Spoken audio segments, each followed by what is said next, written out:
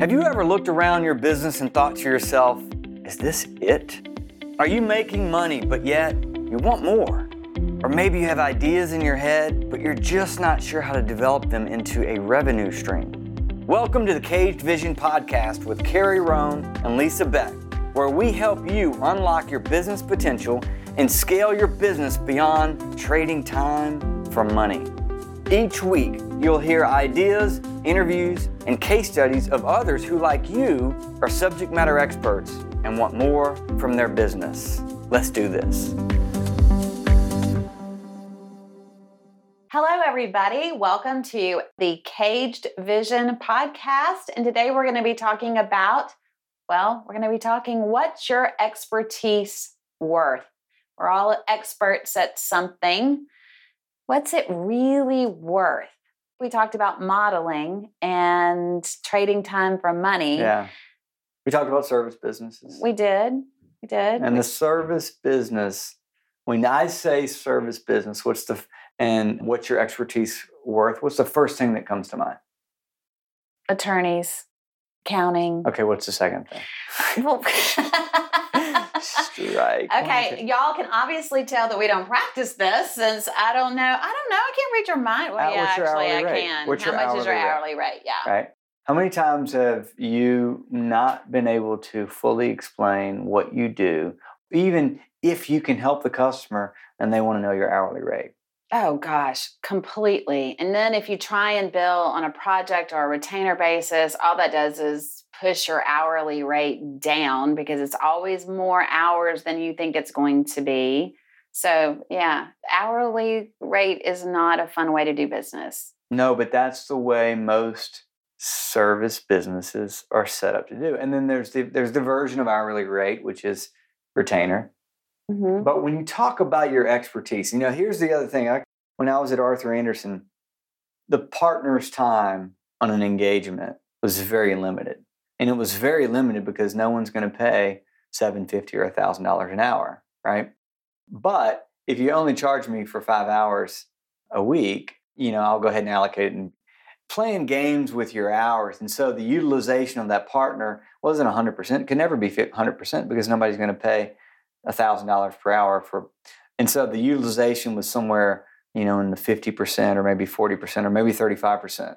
So I think you're sort of playing games with yourself. You've tricked yourself into your leverage model and that, I have all the young people doing the work for me and I make most of the money off of them.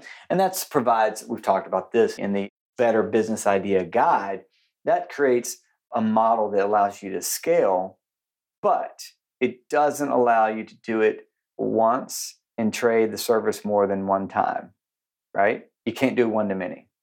Right. So when your expertise, what it's worth, the challenge to listeners is break the old model. Take the old model away. What is your expertise worth if you could do it a different way, if you could demonstrate that expertise in a way that's not trading time for money? Okay, so let's talk about some of the components that go into that. So if we're going to take their expertise, and this is sort of what we do here, if we take their expertise and we look at breaking that or leveraging that into another revenue stream, and somebody has an idea, as if we talked about Caged Vision. So we look for a couple of things. One, we look for a market, right? Where would your expertise play in a market? Who would you speak to? How much, how big, how many times could you speak to them? So whether you bill hourly or whether you figured out how much production you can generate in one schedule, or whether you figured out how much capacity you have to produce in a month with your team, those are all just versions of box one and box two. When we talk about what's your expertise worth, what's the value of the knowledge that you hold, and then what you just described is modeling out the viability of this idea, right? Because, everybody had the idea for Uber once Uber was created. And you're like, that was my idea. True. Everybody had the idea for Google after Google. Well, Google didn't even start out to be what it is now, right? So I think that exploring the idea, not in a conversation with a friend, and sharing, what would be cool.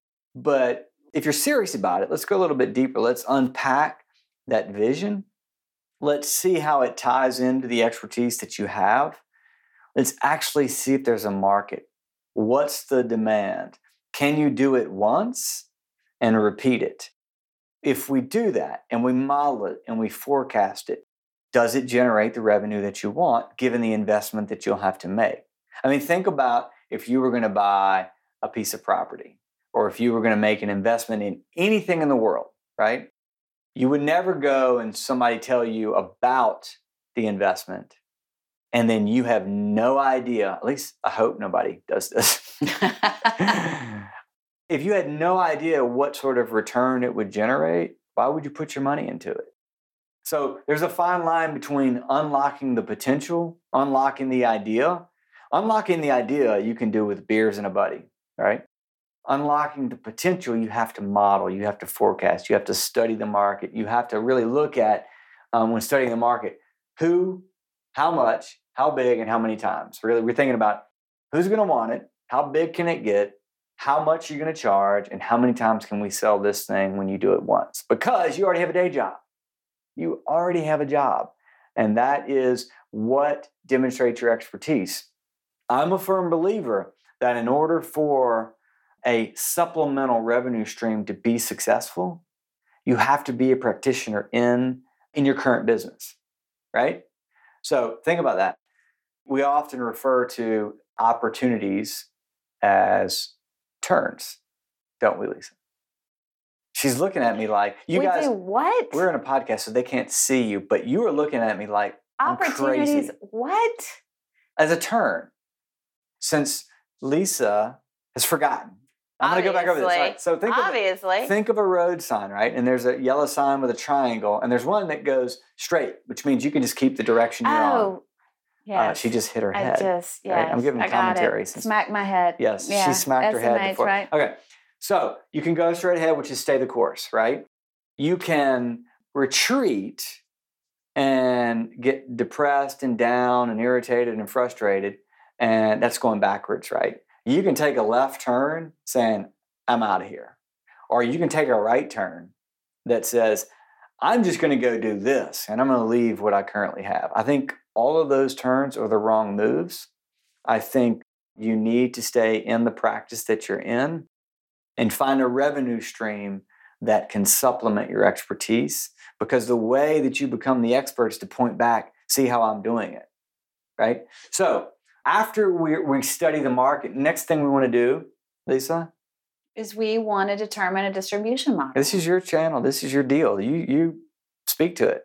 I love the idea of taking someone's idea and packaging it in a way that you can scale it. And so whether that is, a podcast or an online course, or, there's just so many different things. Digital marketing. In fact, digital marketing, oh my gosh, there are just so many ways right now that you can distribute once you have packaged your model up. In fact, we should just tell, our example. That's sort of how we this whole thing came to be. All right. So for those of you who don't know, which is probably everyone, a year ago, Lisa? Yeah, a year ago. So Lisa and I met originally in 2005. Really? And, yeah. Was it 2005? Yeah. Wow. Okay. Yeah. Gosh, 12 years. 12 years. And I get an email from Lisa back. And Lisa says, hey, I've been watching what you're doing on LinkedIn. Do you want to have lunch? And I said, sure. So we had lunch, and you tell your version of the story because it may be different. Am I on track so far? You're on track so far. All right. Yeah, you're on track so far. And so we had lunch, and I said, I find it fascinating how you're leveraging LinkedIn for business. Tell me a little bit more about that. Tell me how you're doing it. Because I'd started using LinkedIn and other social channels.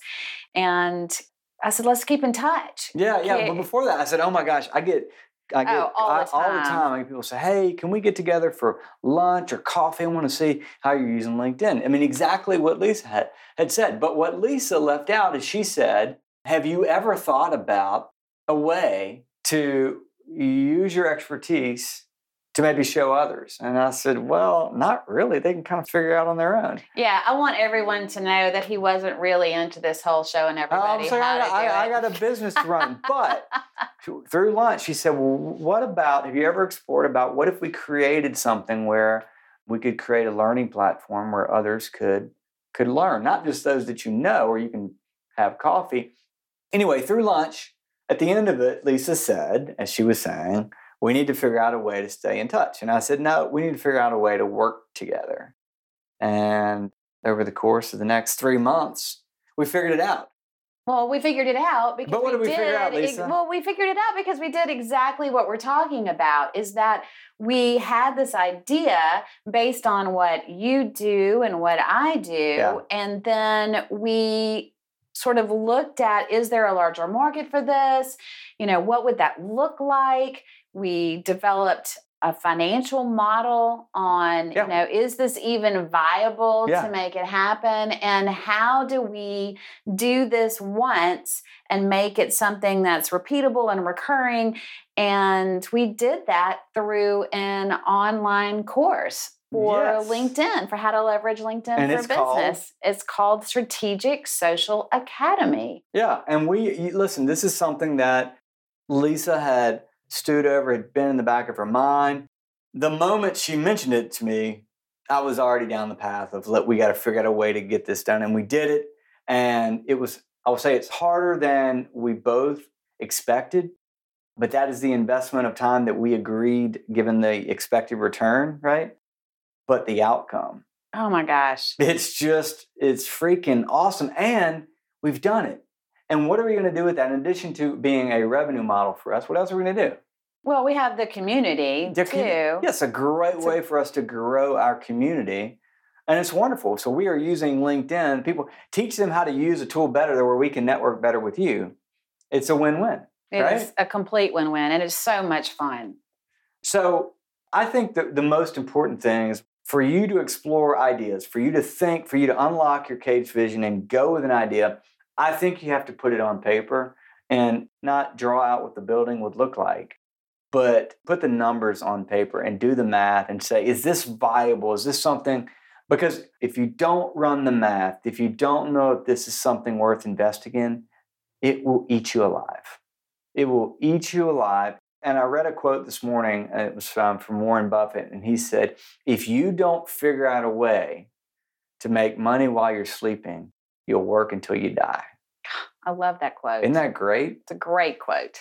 So we're highly encouraging you guys to explore what your expertise is worth. If you need help modeling, shoot us an email. We'll help you unpack that caged vision. But do me a favor, whether you talk to us, whether you can be an Excel guru and geek out on your own. But the takeaway is this: not knowing if your idea is viable will kill you. Indecision causes you to freeze. And when you're standing still, you're going backwards. So that's it. We highly encourage you to explore what your expertise is worth. Tune in, subscribe. We'll see you next week. Thank you for listening to the Caged Vision podcast. And don't forget to come back next week to hear more ideas, interviews, and case studies of others who, just like you, are subject matter experts and want more from their business.